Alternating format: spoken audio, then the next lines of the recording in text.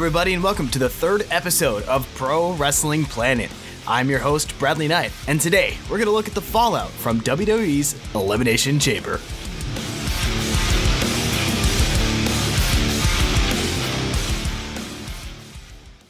This past Sunday, WWE presented their annual Elimination Chamber pay-per-view.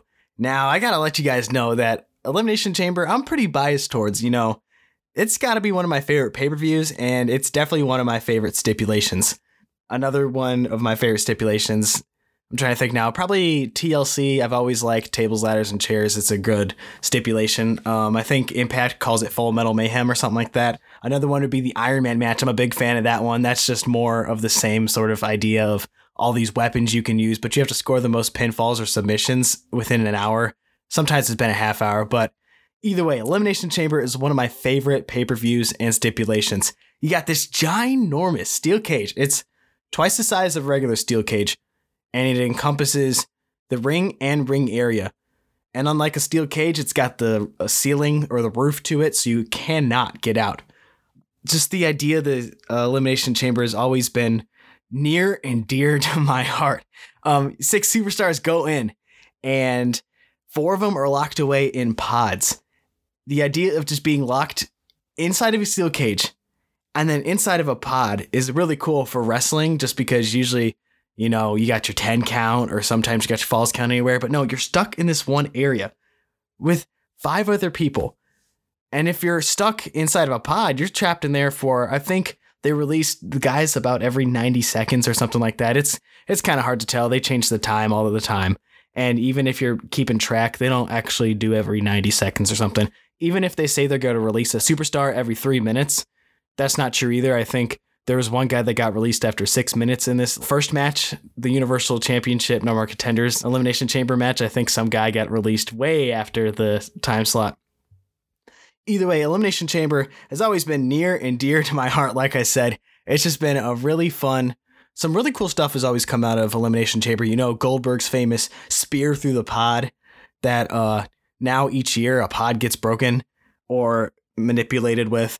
There's been John Morrison's one of my favorite moments, John Morrison jumping off the cage and onto everybody. It's really cool. Unfortunately, within the past few years, I think WWE kind of took the coolness away from it.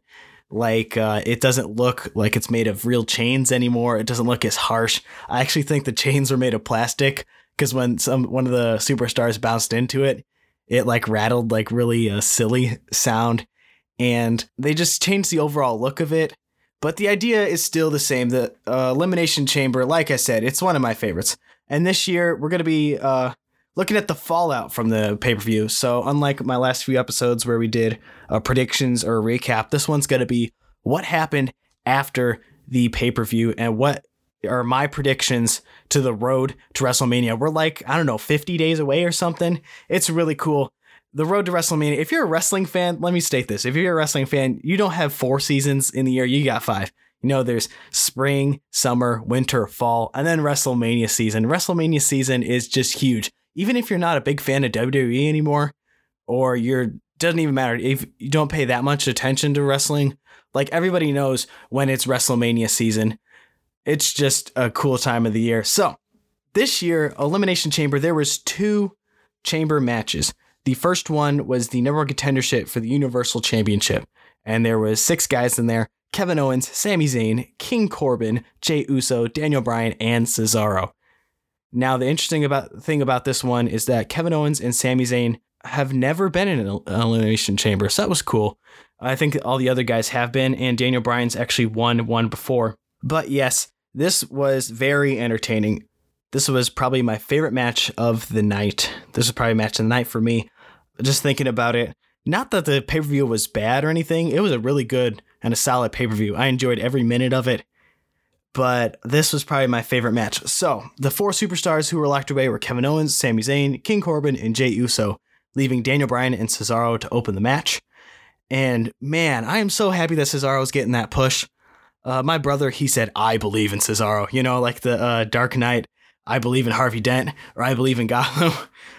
Cesaro, I'm glad he's getting that push. He's got the physique like no other. And even though he's got this really cut body, and it looks like there's, 1% fat on his body, he still doesn't look like he'd be as strong as he is, but the dude is so freaking strong. It's crazy. I love to see that he's getting the time now. Every once in a while, he gets like a push, like, oh, is he finally going to get that WWE Championship run? But it was cool to see him and Daniel Bryan go at it in the opening. They were just tearing the house down. The first person to exit the pod was King Corbin. And I don't think I explained this. For those who don't pay attention or haven't watched the Elimination Chamber before, the 4 pods have 4 superstars in it. And every 90 seconds, I was saying this, every 90 seconds, one gets released and it's at random. You know, it's not like, oh, this person goes and we know the order.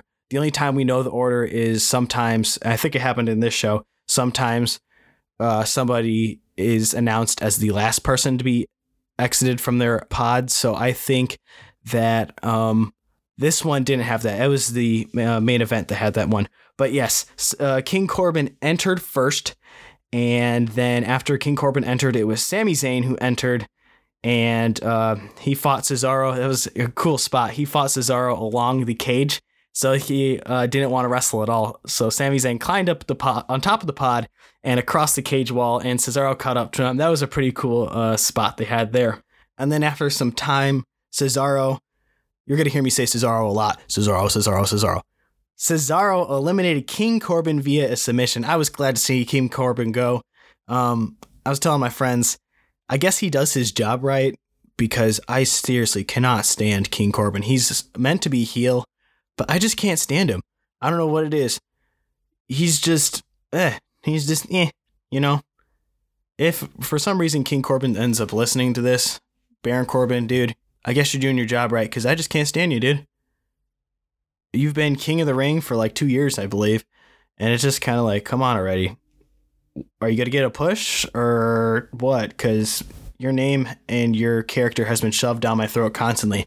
The only thing I got to give the guy is that his finisher move, End of Days, is like one of the most protected moves in WWE, meaning that no one has ever kicked out of the End of Days.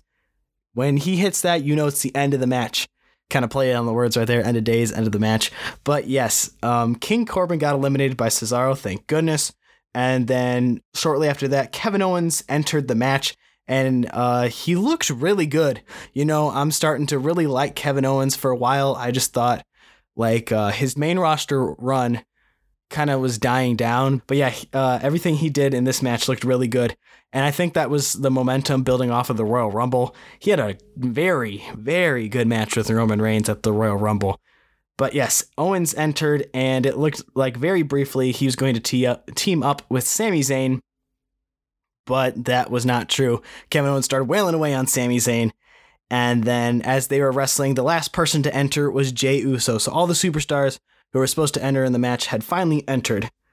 Owens hit stunners on everyone, and then he eliminated Sami Zayn. Now, the cool thing about this spot was when Sami Zayn was actually exiting the Elimination Chamber, I like the fact that Kevin Owens is sort of taunting at him. He had his arm stuck out, and Jey Uso was able to slam the cage door and pin his arm in there. He couldn't move, so then Jey Uso super kicked him like, I don't even know, 200 times or something. It was like 5 or 6. It was a lot of super kicks. And then Owens' body limped over, and Jey Uso hit the Samoan splash to eliminate him. So Jey Uso kind of laid out after that. He was tired. So then we were back to Cesaro and Daniel Bryan going back and forth. And like I said, they were just tearing the house down. They looked fantastic. It was a wrestling clinic, to be honest with you. And Daniel Bryan started favoring his knee a little bit, so they were trying to sell that he had a knee injury. That just gave the whole idea of him being a babyface even more, just like cheering him on. Cesaro went for the Cesaro swing, and he span him around, and Jey Uso super kicked Cesaro. I was cracking up. I have my brother as my witness. I was cracking up at that point. I was like, that was really funny. And then Jey Uso super kicked Cesaro, and then he hit him with the Samoan splash and eliminated him. So then it was down to Jey Uso and Daniel Bryan. Pretty obvious that was going to be the finish, at least in my opinion. I had picked Cesaro to win, but you can't count out Daniel Bryan, and I also thought that Jey Uso was going to be the final 2. So then Jey got on top of the pod, went for another Samoan splash, but Daniel Bryan was able to reverse it and hit his finisher, the running knee, for the win. And afterwards, he was kind of favoring that knee again, even though he just used it to win the match. So this was the number one contendership for the Universal Championship. They were booking it as if the match would be later on that night, but then Roman Reigns, right after the match, he came out. I was really surprised. Like I said, I really thought that it was going to be later on in the night, but here comes Roman Reigns walking out there, and he went to hit his spear on Daniel Bryan, but Daniel Bryan reversed it into the yes lock. And for a brief moment, I thought Daniel Bryan was going to be able to pull it off. I was kind of suckered into it because Roman was like scrambling. But then Reigns broke out. He hit a series of punches and locked the guillotine for the win. It was a squash match. I was kind of just building off of Daniel Bryan's win for the Elimination Chamber. That was like a 35-minute match, so he was already tired. Roman Reigns just destroyed him. And then shortly after the match, it was pretty obvious, but here came Edge. He hit Roman Reigns with the spear and signified by pointing to the WrestleMania sign that he is going to use his Royal Rumble win to face Roman Reigns at WrestleMania. This was very obvious. I didn't see Roman Reigns facing anybody else but Edge. So they're going to go on and face each other at WrestleMania. We'll talk about more of my predictions later on for the road to WrestleMania. But our third match of the night was Bobby Lashley with MVP versus Riddle versus John Morrison for the United States Championship. Now, this was actually booked to be Lashley, Riddle, and Keith Lee, but Keith Lee was pulled from the card due to injury. So on the kickoff show, it was John Morrison versus Ricochet versus Elias versus Mustafa Ali to determine who would win the match. So here's the deal. I got to rant really quick. I'll rant about this a little bit in the main event. But the guys that were thrown in this match, John Morrison, Ricochet, Elias, and Mustafa Ali, like, dude, I could do a whole episode about Ricochet. He was, if you remember last week, we were talking about Lucha Underground. Ricochet was Prince Puma on Lucha Underground, and he was over and beyond. Like, he was the face of the company, and he has done nothing on Raw. Absolutely nothing. It's so sad. I think I'll do a whole episode. First, I'll do a Lucha Underground episode, and then I'll do a Ricochet rant episode. Just the fact that a lot of people don't think he has enough talent, but I guess everybody forgot about Lucha Underground because Ricochet is like a god. You know, he's so good.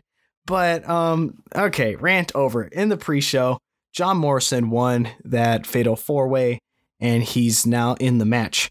So to just kind of reverse from the rant, I was glad to see John Morrison win.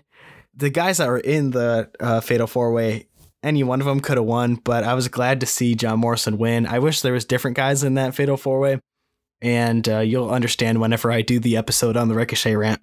But yes, I love John Morrison. I actually met him about 10 years ago at the Chicago Comic-Con C2E2. I was 13, and I had no idea what to say. I was so starstruck. I've been a John Morrison fan his entire career, all the way back to ECW. And even earlier than that, he's super talented inside and out of the ring. And he's another guy that some people think shouldn't belong in the main title picture. You know, they think he's just a mid-card wrestler.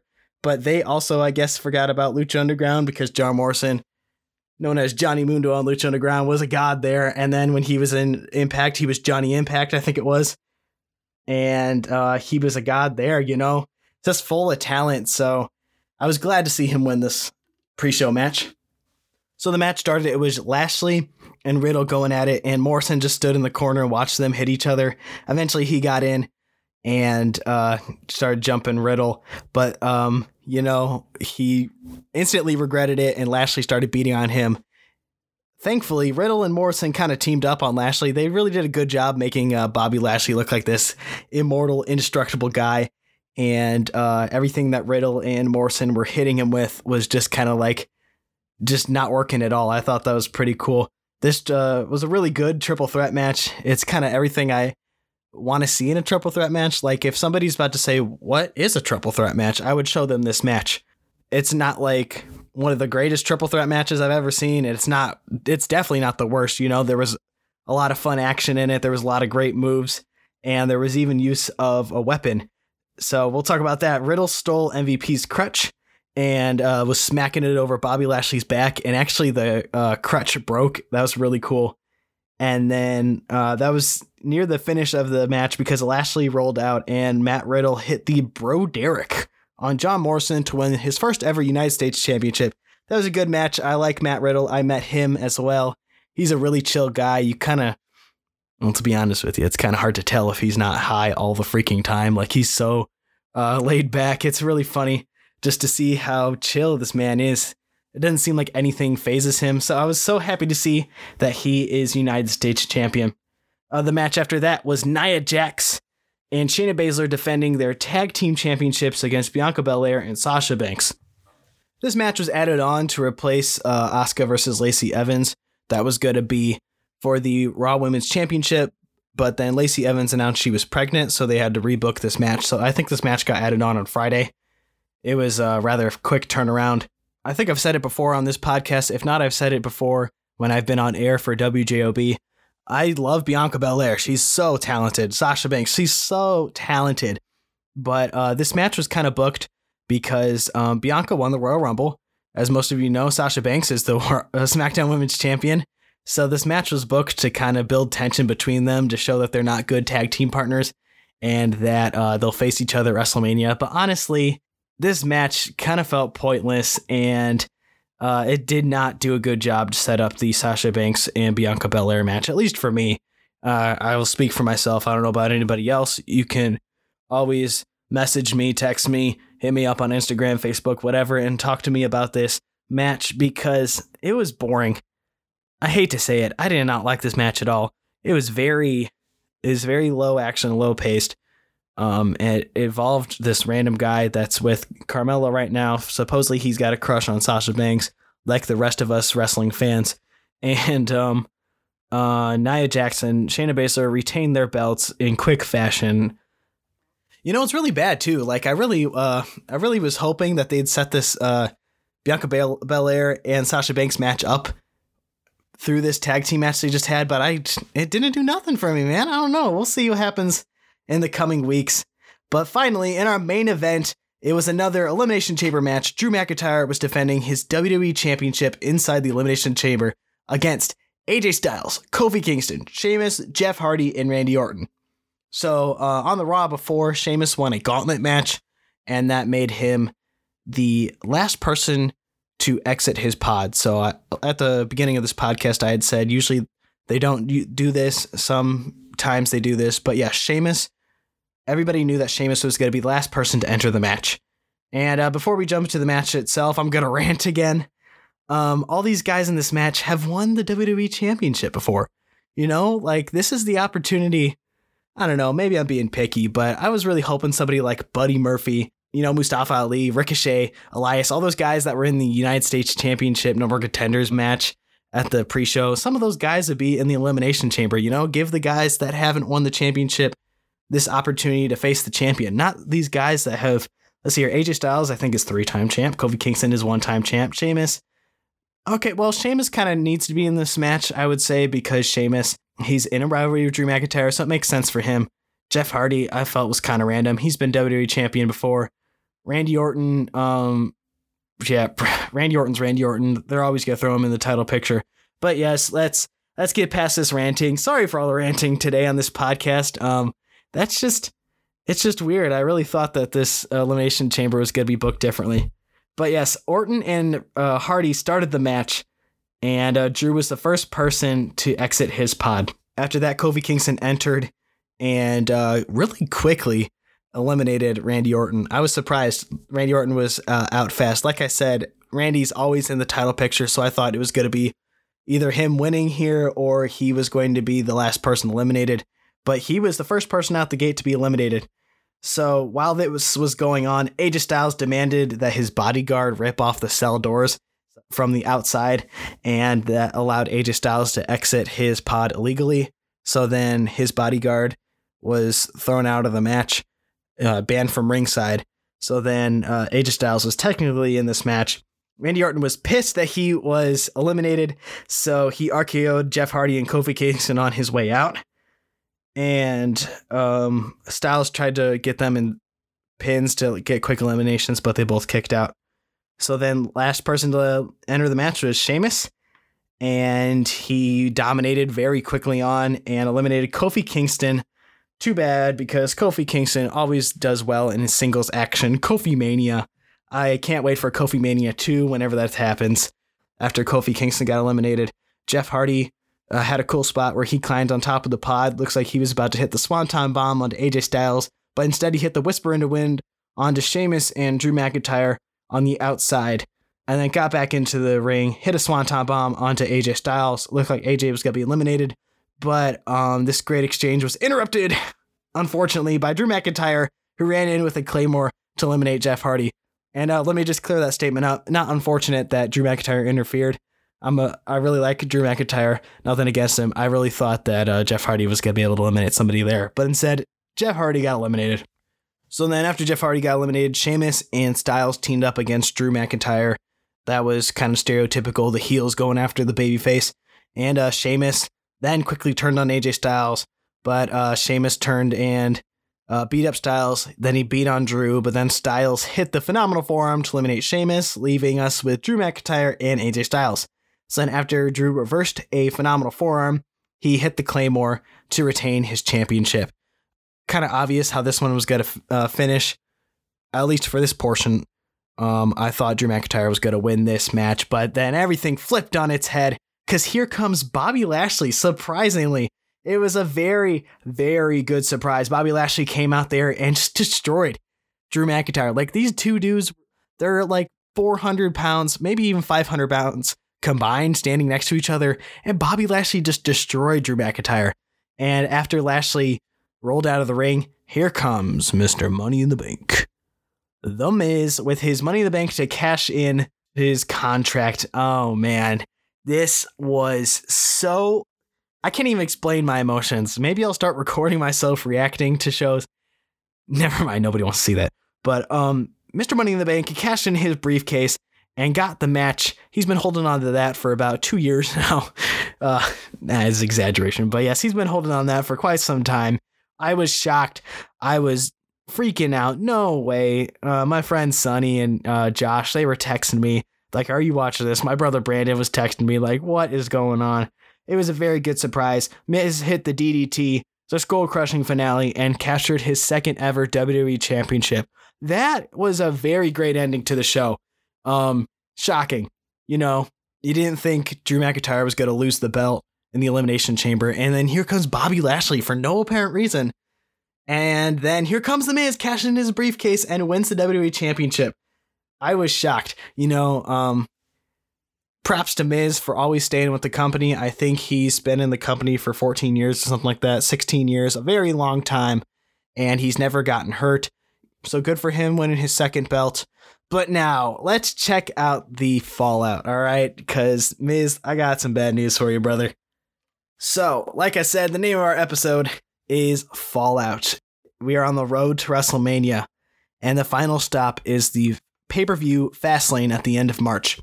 So Fastlane is kind of infamous for being known as the pointless pay-per-view because nothing really happens at Fastlane. You've got 5 matches, and it doesn't really build the storylines very much, in my opinion.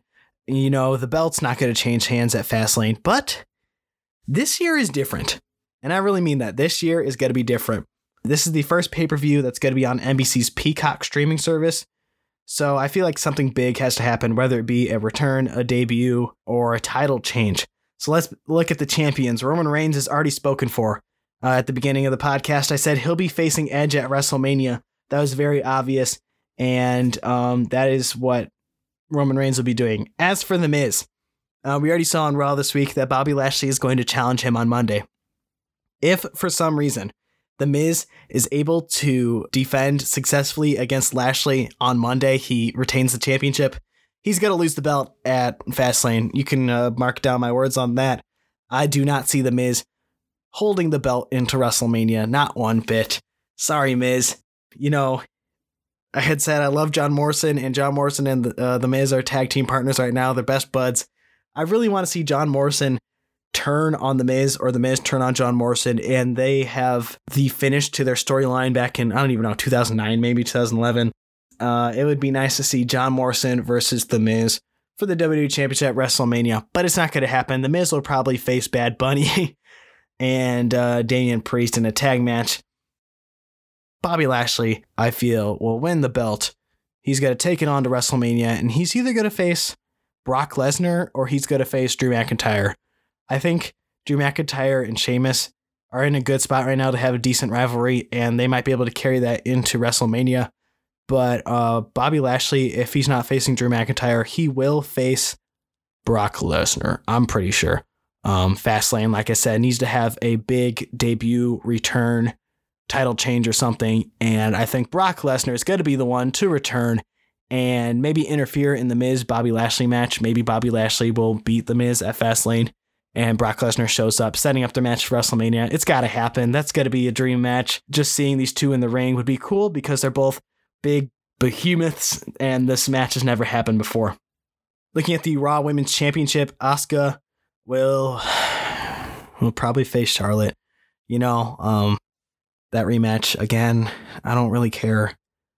I hope she faces somebody else. Asuka has been very dominant as her champion, but Charlotte will probably get in the mix there since Lacey is pregnant. The SmackDown Women's Championship is pretty obvious, like Roman Reigns versus Edge. This is going to be Sasha Banks versus Bianca Belair for the SmackDown Women's Championship heading into WrestleMania. As for the United States Champion, Riddle, he just won the belt. This is interesting. There's a lot of options for him. He could face Mustafa Ali. He could face Ricochet. He could face Elias. If Keith Lee is storyline hurt, then he'll be back soon.